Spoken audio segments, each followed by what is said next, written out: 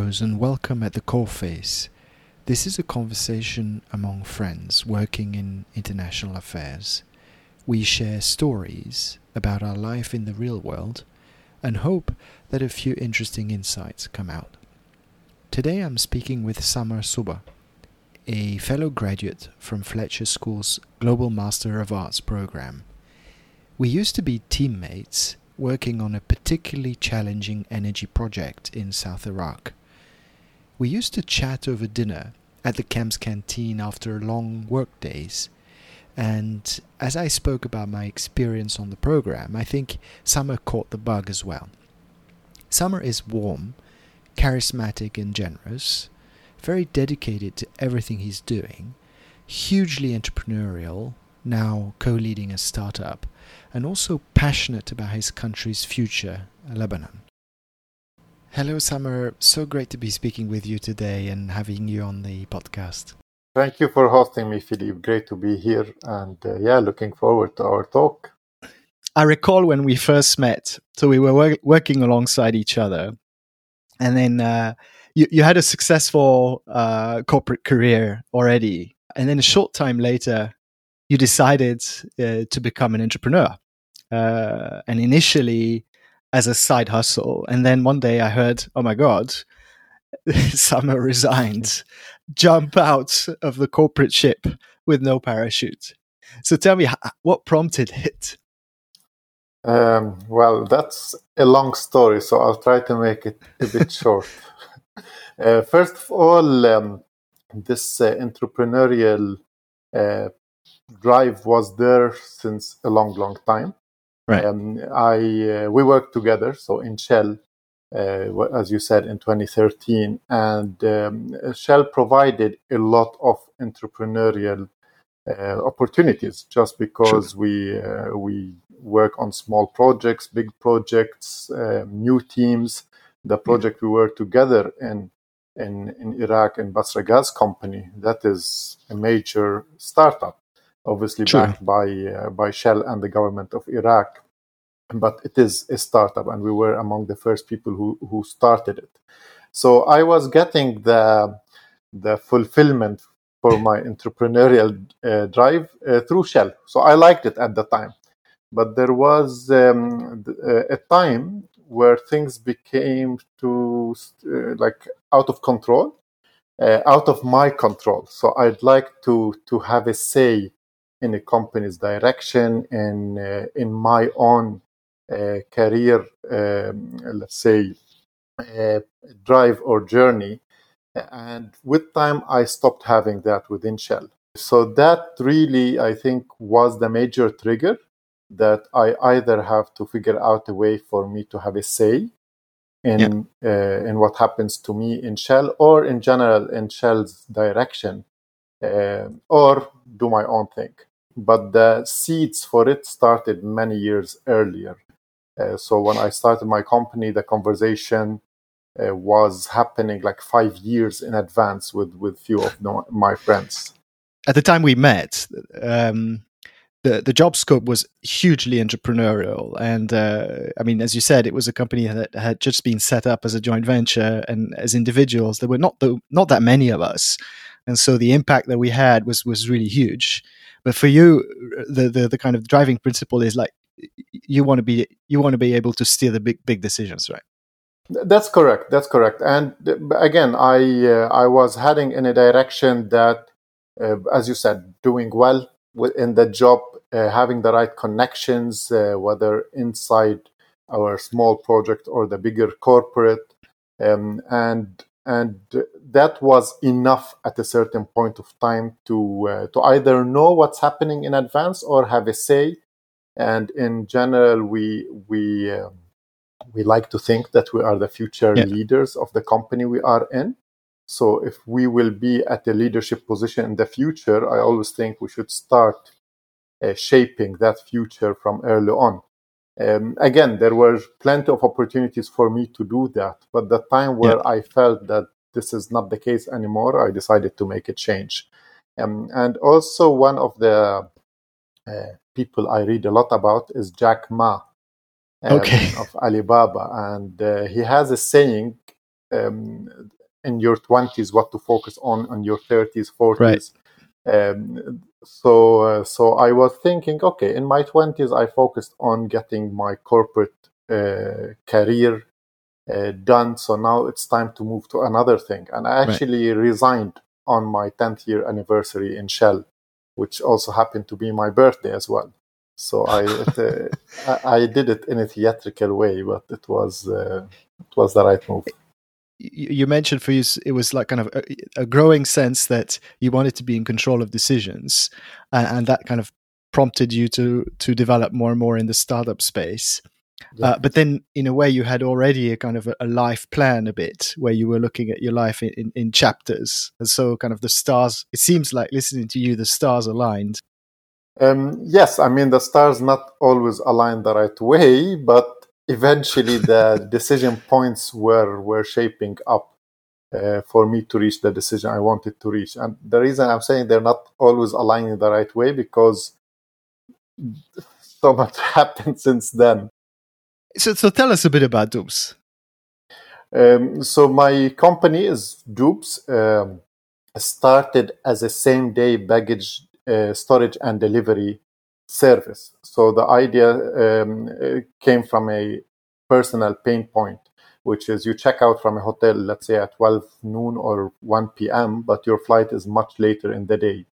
So what do you do with the bags? Either you keep them with the concierge at your hotel and come back later, or you stay in the hotel until the time of the flight, or you take the bags with you. So whatever solution was there was restrictive. So you either have to be in the same place or spend time and money to come back in a taxi to the hotel to pick up the bags. And what we started with is a same day baggage storage company, and then we deliver the bags later wherever you need them. So we pick it up from the hotel, keep it with us for a few hours, and then take it to the airport. And this keep it with us for a few hours did not exist because taxis deliver it on the spot, and we kept it for a few hours with us or a few days, whatever the customers wanted. That was the starting point. But since we started, we knew that the strategy or the vision is much, much bigger.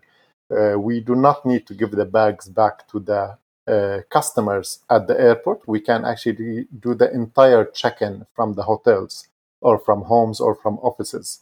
So that was the vision that we had since day one. And to be able to do that vision, we had to partner with a company that does check-in for flights. And in Dubai, this is the Emirates Group, the NATA. So we started talking to them, and eventually they acquired majority shareholding in Doobs, and we became Doobs powered by Denata with the mission to do check-in and baggage solutions and technologies. The business idea started with fixing a pain point that you had as a traveler, as a consumer. But then it sounds like as you started looking for solutions for the consumer, the customer actually, the definition of who is the customer evolved. And it was not actually the consumer; it was a whole set of other actors. Can you tell us a bit about that? That's absolutely correct. So we started focusing on customers, so a B2C service, business to customers. But then we found out that a lot of what we do can benefit the airlines, the airports, even cities.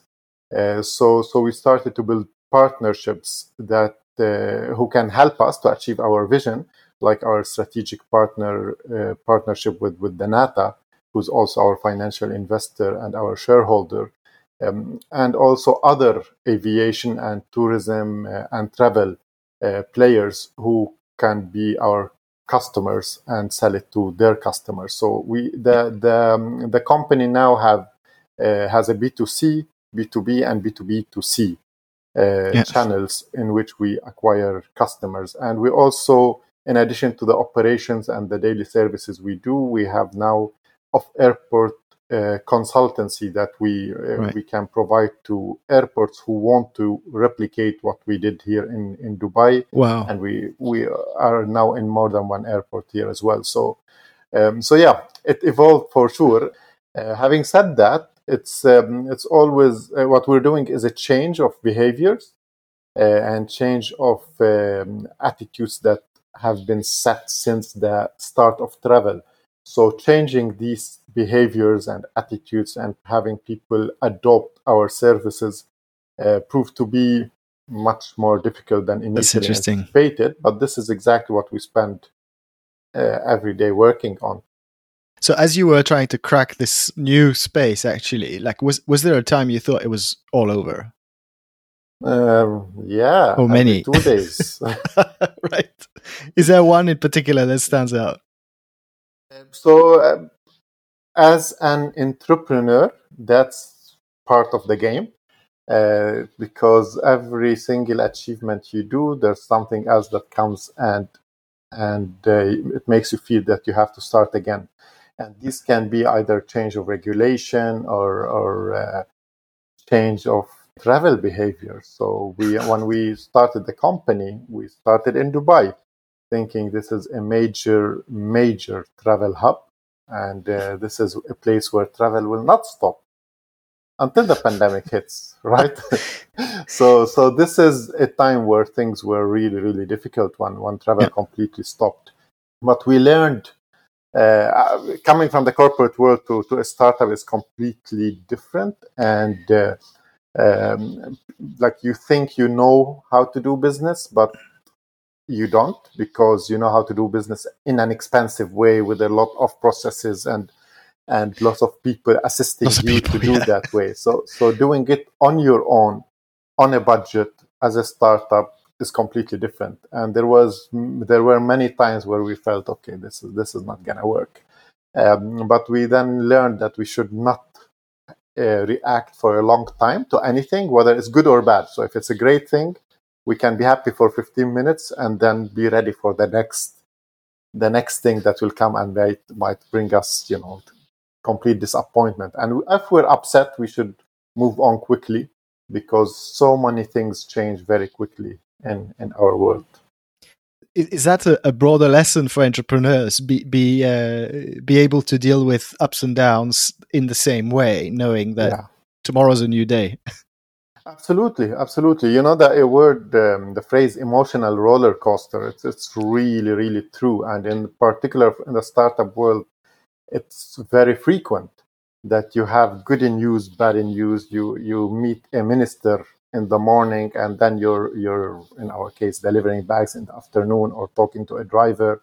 So it's really ups and downs in terms of your stakeholders, whether super senior, super VIPs, and then you have to deal with very administrative, basic, Yeah. boring stuff, and also the happy news or bad news also happen very fast. So yeah, this is, I mean, resilience to emotions or That's emotional change is very important. That's fascinating. So it's much broader than just a strategic up and down. It's within a day. The types of Yeah, interactions and events can range from, as you said, like strategic deep discussion with an official down to the logistics and operational absolutely, aspects. absolutely. So Wow. I think it's 15 minutes intervals to react to stuff. You're either happy or you're sad, but make it 15 minutes and move on quickly because something else will come. So I think I'd like to. I don't think we can avoid bringing up the COVID topic, but I thought I'd directly want to ask you. You talked about resilience, right? So how do you convert problems and issues like that into opportunities? Um, from our side, actually, it turned out to be an amazing opportunity because it helped the company reach new levels. This is now looking back, and we're still in the pandemic, so we're there's a lot more to experience and to react to. But at the time when it started, like your business is in travel and travel stopped.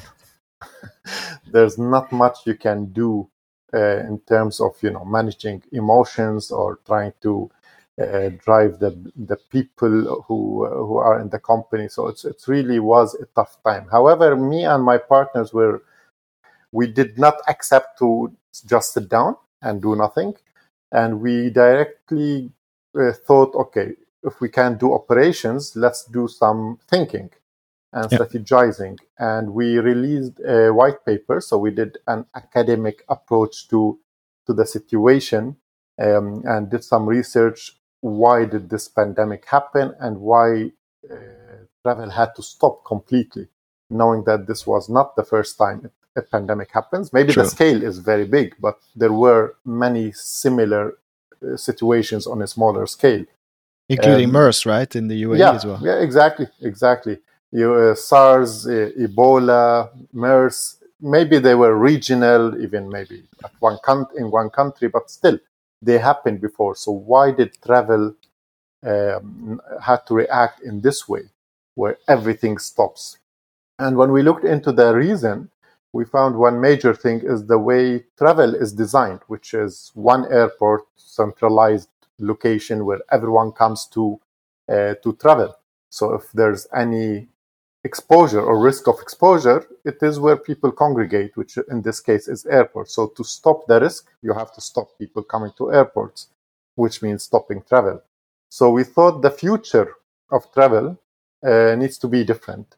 And we came up with a white paper around the airport of the future that really relies on technology, decentralization of airports, services like ours, but like many others, that brings airports to people's homes, to different parts of the city, that reduces the congregation of everyone in one place and make it easier to control that risk. So that white paper took maybe 4 to 6 weeks to develop. Yeah. But once we've done that, it triggered a lot of new things for the company, including launching new products that we envisaged as part of that white paper. We also became more at a global level because many international and global players saw it and were interested in what we had to offer. I find it fascinating listening to you tell the story, because you cover the topic of resilience, being able to deal with up and down and literally think in quarter of an hour segments. And now you're able to tap into a massive reservoir of resourcefulness as well, to be an operations man and then almost a think tank in the travel space, and switch from one to the next seamlessly. Yes, obviously you get it right, except for seamlessly. Like, it's not always right. seamless, but I think as a company, no matter what the size is, especially in a startup, having the right team plays a big role in getting this seamless change from operations to thinking. And we had the right skill sets in the company to be able to do that. We, as I said, loving work, or not necessarily loving your work, but loving the idea to work, makes you think that, okay, I can't just stay still and do nothing. I have to do something. And just by asking questions and discussing it and brainstorming within the team, we reached the idea, okay, let's do a white paper. And then for this, we need to do research, and then let's do the research. Let's write what we found out, and eventually, okay, this added up to be a valuable asset to the company that we can now take and promote. And you mentioned you're now acting as a consultant to other airports. Is that a bit of a pathway for you to grow beyond the Dubai ecosystem? Absolutely. So our competencies or skill set within the company is a lot of consultancy, strategic thinking, and planning. So, and then we did the operations as part of Dubes. But going back to our initial skill set, everything we do, we try to document, we try to make put it in a process, make it in a structured approach to anything we do. So it makes it easier to take the learnings from what we've done in Dubai and develop it somewhere else, or consult consult other companies to do it. So we have the right infrastructure and tools to do that since we started, and now we are trying to utilize that and reach out to companies, to airports, and tell them we think we have a good solution. Let's just work together to make it happen. And having that is a great way to scale and to grow and to become global. And so you found that you're able to transport that business model elsewhere, even though it does require very tight integration with airport authorities. So in a way, there's something that's intrinsically local in your capabilities, but you're somehow able to, through the documentation of processes and approaches, to carry that into countries with totally different systems. Absolutely. And the word is right, localization of what we have, because every location has its own ways, its own authorities. And what we try to do is to make sure we have the right solution no matter where we are. And what we currently do in Dubai, we have a different flavors of it that we can apply elsewhere. But it didn't come from nothing. It didn't come at the time of the pandemic just overnight or over a week. It came because we have, since we started, developed everything we do in a way that we can scale and use it or utilize it elsewhere. I'd like to change the topic a little bit. And you mentioned you're from Lebanon. What was it like growing up in Lebanon? What were you discussing at the dinner table? Lebanon is an important topic to me. So I come from a village up in the mountains, which you've seen.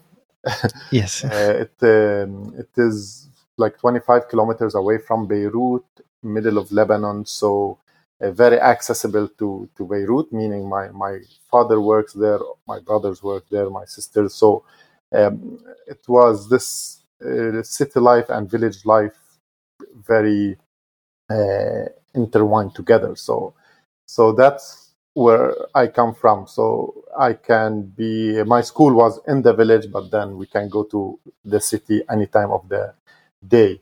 And that I think is very important, and it shaped how I like the city life, but I miss the village life until now.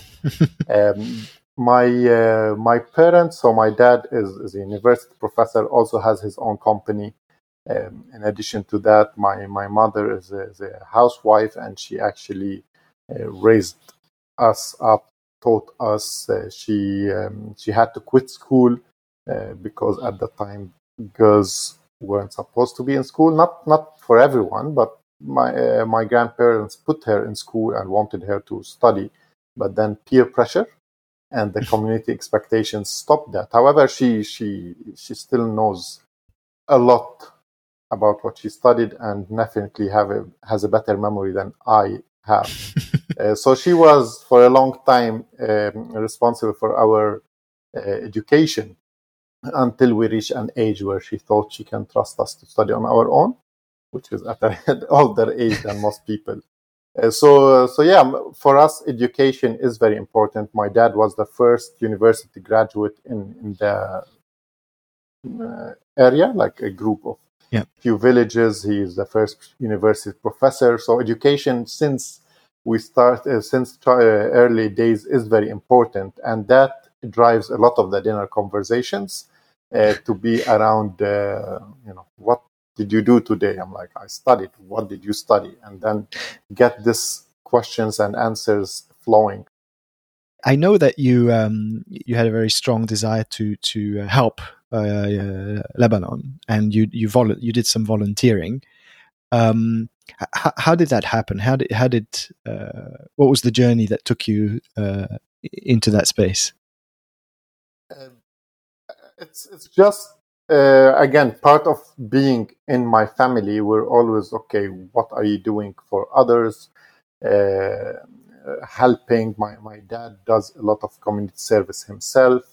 He works a lot, but then he always has time to see people and solve issues, volunteer in getting committees around social welfare, getting an insurance to people in the village, and to, again, not one village, more than one. So we grew up just seeing that the importance of social work, of being part of a community, of volunteering. And my first, and then I moved from my village school, where all my brothers and sisters graduated from, to a city school. So that was an American school. I moved there like with a full scholarship in grade 10, so high school. And in there, I saw community service being really part of studies. You don't only do it for fun, it's now part of your grades, which I think is or was very, very important in making me appreciate things more once they happen. Once they happen in a structured way, meaning you do what you do for a reason. So that also brought this idea of volunteer work and community service to become part of me. And when I finished high school, I started volunteer work with Lebanese Red Cross first aid teams. So, and the Lebanese Red Cross is mostly around volunteering, and you do a 6 p.m. to 6 a.m. shift, so overnight shift, where you go out and in first aid missions and emergencies. So I did that in my first year of school, first year of university, and finished after 4 years when I left university. So that was, I think, among the most important experiences of my life, because you deal with the mechanic and the janitor, and also with the CEO and an engineer, just because in the volunteer work, there's no difference of what you are or your background. It's really what you do on the ground in terms of first aid. And that made me appreciate a lot of the skills that you don't get to meet in a university or in a school or in a village, and try to get along with everyone. So you still need people with different backgrounds to reach your objective of, let's say, if you're doing a CPR for a person who had an accident, that you need everyone to work together. So it really helped me in developing a communication and skills that works for everyone, for example. And you mentioned a lot of this was also for overnight shifts. Yeah. Was there a particular event that stands in your memory that you'd like to share?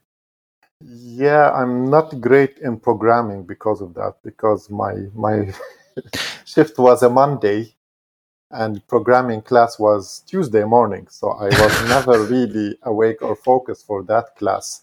But a lot of what we call them emergencies. So urgence is like you get called to a first to an accident, and you have to get there any time of the night. And one major memory is like around 4 a.m.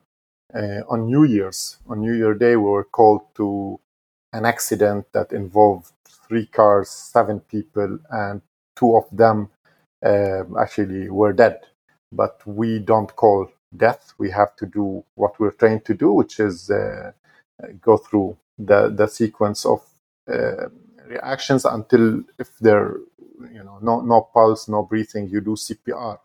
So whereas many people in Red Cross do not do a lot of CPR missions, that night I did 2, and that is until today is a major memory. Yeah. So we didn't save 2, but we saved the other 5. Well, besides your volunteering work, you clearly had an interest in regional politics. Was there a specific event that triggered that, or how did your interest in international politics begin? I would say being a Lebanese is the trigger. We talk about politics a lot. Look at the map. Exactly. So politics is something I like. I like a lot, actually. And in our family, it's a normal topic. As a Lebanese, it's a normal topic. My dad's approach to politics, he's actually an activist. He's so I attended with him a lot of political meetings. We're not with any party, so So he follows a set of principles that politics needs to serve people, serve a purpose. And a lot of the meetings he attended and led was around that. And I attended few of the meetings when I was very young, and I liked it. So it was always something I like, not only to speak about it, but to try to get into the science of it and politics as it should be, not as it's applicable or applied, especially in Lebanon. In 2006, I went to do my master's my internship. So as an engineering student on the third year engineering, you have to do an internship for a summer somewhere in the world. So I went to the US, and that I arrived there 3 days before 2006 war, when Israel invaded Lebanon. So I was there at the time, so couldn't do much. By couldn't do much, meaning I was in Lebanese Red Cross. So if I was in Lebanon, I will be doing a lot of the emergencies that came with that war. But I wasn't, and I started to do fundraising for Lebanon, for the Lebanese Red Cross. And when I went back to Lebanon, I was really like eager to go back to see how Lebanon is, how to help. So that's September 2006. I went back, but then quickly I realized, the war and what triggered it and how it happened was not how it should be. So internally, I believe we won that war, but then we started to do internal fighting. By winning means we didn't lose, right? But we didn't really win if you look into it. And that became like a big discovery for me, because until that time, I did not want to leave Lebanon. I wanted to work in Lebanon, be there, and all the passion I have for my country to be spent, being part of my country. But I found how politics can be deceiving, how we had a lot of internal fighting. So 2007 was my last year of university, and then I started to apply to jobs, and I found a job in Shell in Dubai. So I started, I think that was a major year where I started to look into politics differently, to try to talk less about politics, because if every single person is talking about politics, it becomes gossip and rumors rather than useful stuff.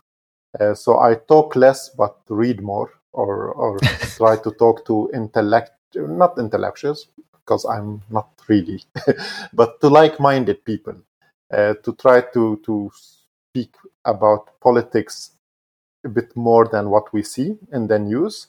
I try to collect information from different sources, the good and the bad, or the sources that I like and the sources I don't. So it triggered this academic way of looking into politics, and that in turn triggered me to do my master's in international relations, to try to understand more how to look into politics and in a different way.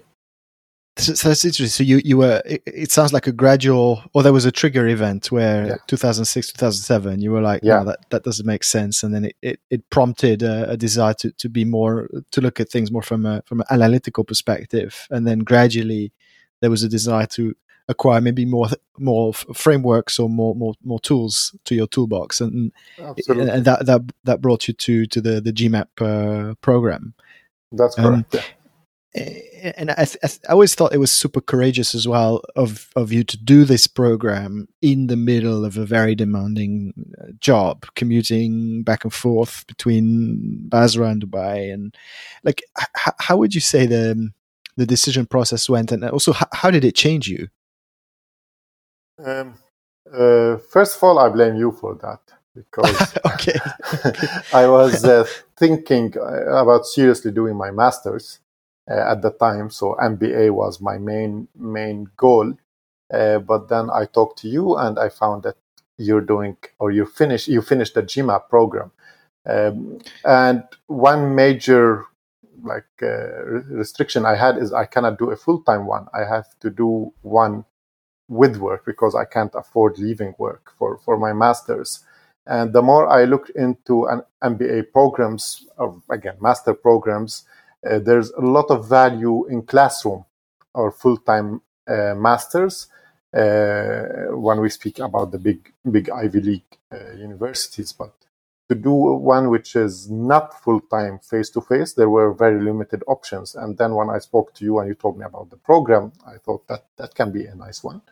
And then the more I read about it and talked to people about it, the more I became very interested.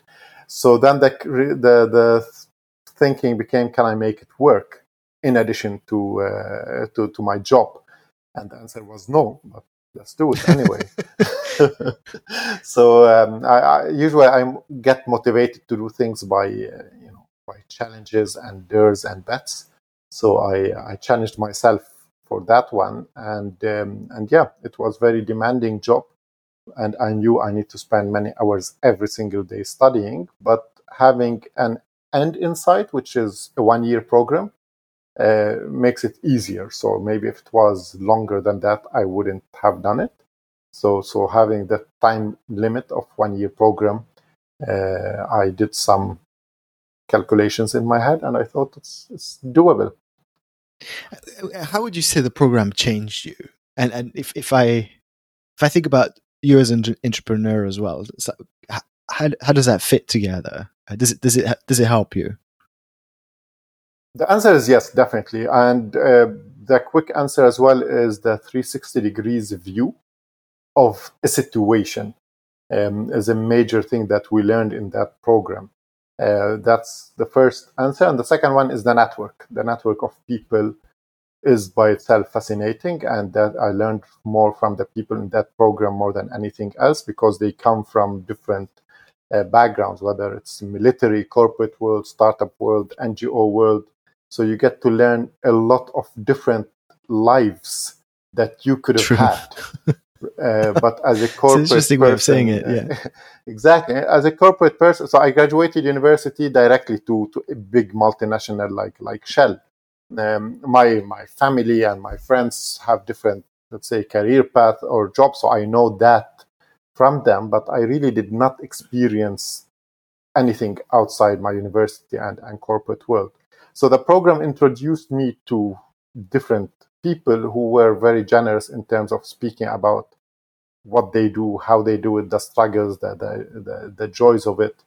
And so meeting that people, these people, and then the program itself teaching us how to look into any situation from so many angles, the politics, the economics, the negotiations, let's say, or people managing, helped a lot in first making me take the decision to become an entrepreneur. So it's the seeds were there, but I needed help, and there were many entrepreneurs in the program who were very helpful, and it helped as well. Now that I have my own company, every single situation I need to wear many hats in terms of how would I solve it, and being in that program makes it easier to wear these hats. Yeah, no, that's really it's really fascinating, and it echoes a lot my own experience. I did the program just before you did, where I hadn't realized like how blinkered corporate view actually is, and even though we do deal with governments, etc., there's a bit of a perception that governments are a black box. And then after GMAP, you realize that no, there's different types, and it's not a black box, and it really gives a much more granular view of how the whole things, how all these strands kind of fit together. Exactly. And if I can ask, like, I don't want to make you sound like an old man, but you obviously have a very rich life, and if you were to take a step back and kind of look at your life from a distance, like you've got a summer in Lebanon volunteering, and then a summer in programming and IT. There's a summer in setting up a massive business in Iraq. There's a summer as an academic, a thinker in politics, summer as a family man, summer as an entrepreneur. So how would you describe yourself now? Like, are the different strands coming together, or are you kind of a complex person with many different interests? complex person with many different interests. So I definitely the experiences add up, and you either get something totally new or a bit of everything. And I'm still at a stage where I have a bit of everything. The reason I try to, you said rich life, so I try to introduce myself to many things, as many as possible. For one major thing, so it's always a you know a challenge finding one's passion in life. Yeah, yeah, So what are you passionate for is a major question, and I often ask myself, what is my passion, what is my skill set, what is like the one thing. And you can ask yourself that even as an entrepreneur, busy and I actually asked myself this a lot because right. it drives who I am, the decisions I make. And when you're speaking to someone, if you tell them about so many things you've done, maybe they'll be impressed. Maybe they're like, okay, you know a lot, but you don't know anything well. So I try to do the self-criticism and try to come with an answer. I have few answers, but I don't have the answer yet. And one guy I look up to once said, like, if you have a passion, great, go for it. But if you don't, you just have to introduce yourself to so many things to find that passion. And it doesn't. There's no time limit for it. It's not in your 20s, 30s, 40s, or anything. So I have the things I'm passionate about, and I'm always looking for new experiences, either that makes me experience these passions or finding new ones.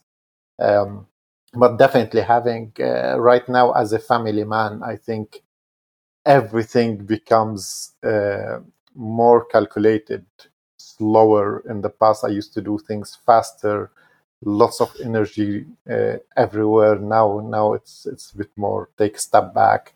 How would this help the family? How would this help my daughter? Etc. So it can be boring sometimes, but I think the right definition is maturity. And you're raising a little girl, and like what message would you like her to learn from you? Yeah, that's a good one. It's about whatever life throws at you, be able to fight and survive and thrive. I think this is the thing I'd like my daughter to learn from me. So now a big question, like philosophical question I'm going through, is like the purpose of education and putting her in a school versus life skills. She's still 2.5, so let's not get ahead of ourselves.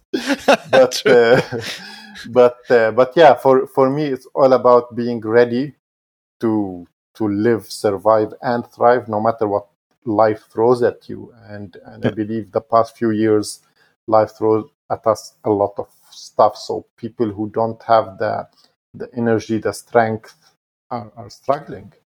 And I don't want her to go through that. Yeah, so sorry I asked this question. I mean, for full disclosure, so I have a little one who's 1.5 years, and I know I tend to overthink things. And so, but I am thinking a bit about, what message do I want to get? That's why I asked you. And no, I see your point. Now, again, as I said, as a family man, I mean, in general, I have the same way of reacting to things. But when my daughter came, I was like, okay, I don't know who I am anymore. She's the boss. Whatever she says, I do.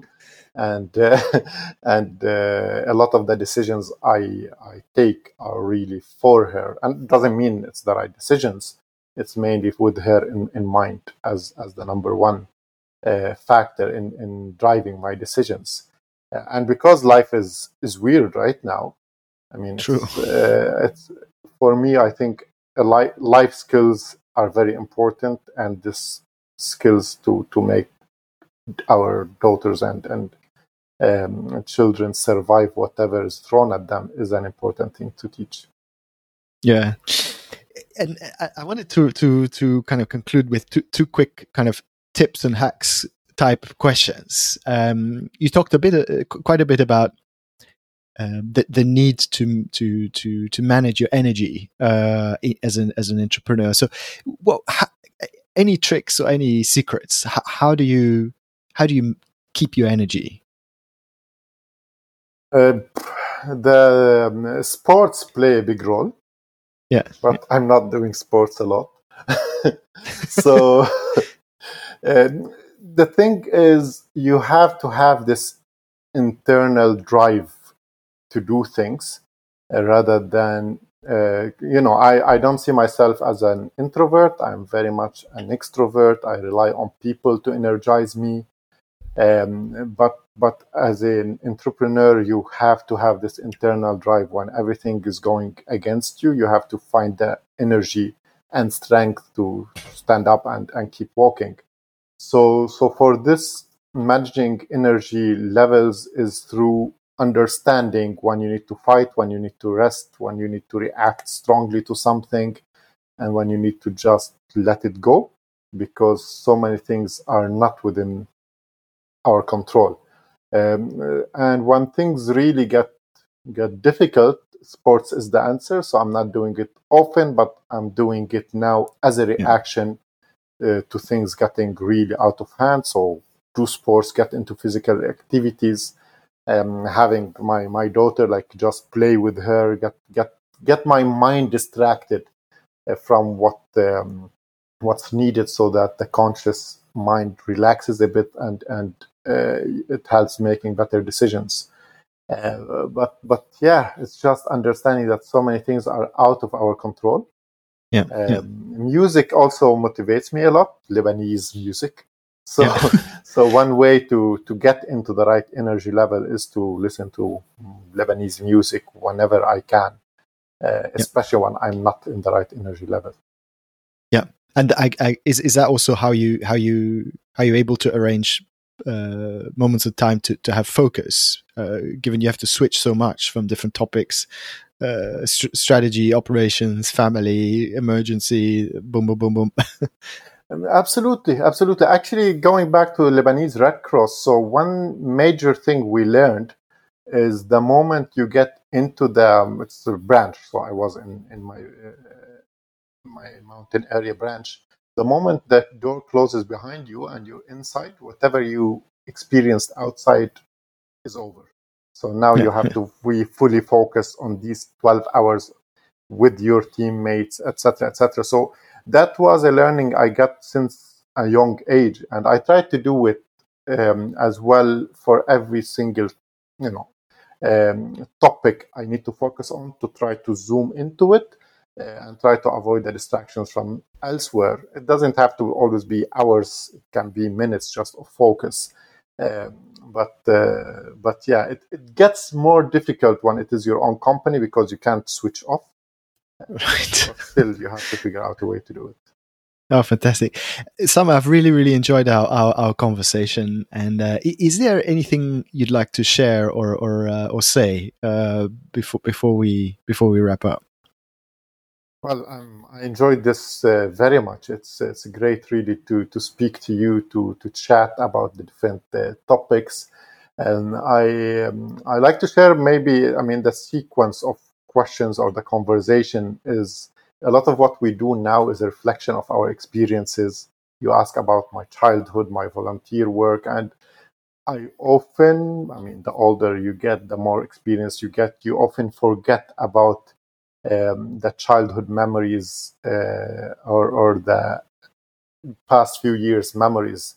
But the more you think about them, you find out that these memories actually shaped many decisions that made you reach wherever you reached. So it's a really great talking to you and revisiting these memories. And I think it's something I would need to do more often, to look into history to understand where I am now and try to utilize this to see where I need to go in the future. Yeah, I'm glad this conversation triggered a few memories like that. And if I can share, I recently did a bit of the same journey by thinking about my childhood and then trying to write down in 6 chapters for different periods what happened when, who was I at that time, who was there with me at that time, and what was I feeling at the time. And I thought it was extremely helpful to see how I had kind of encoded these memories, and then looking back on them, like like what lessons came out. And this is a very big feeling of gratefulness, actually, for all of the good things that people did with me and for me throughout this time. Yeah, that's amazing. It's a good way to do it. 6 chapters. I'll see how many I would write. Right. Cool. Thanks again, Summer. Thank you. I'm really looking forward to discovering what you do next. Thank you very much. Really, I appreciate this conversation.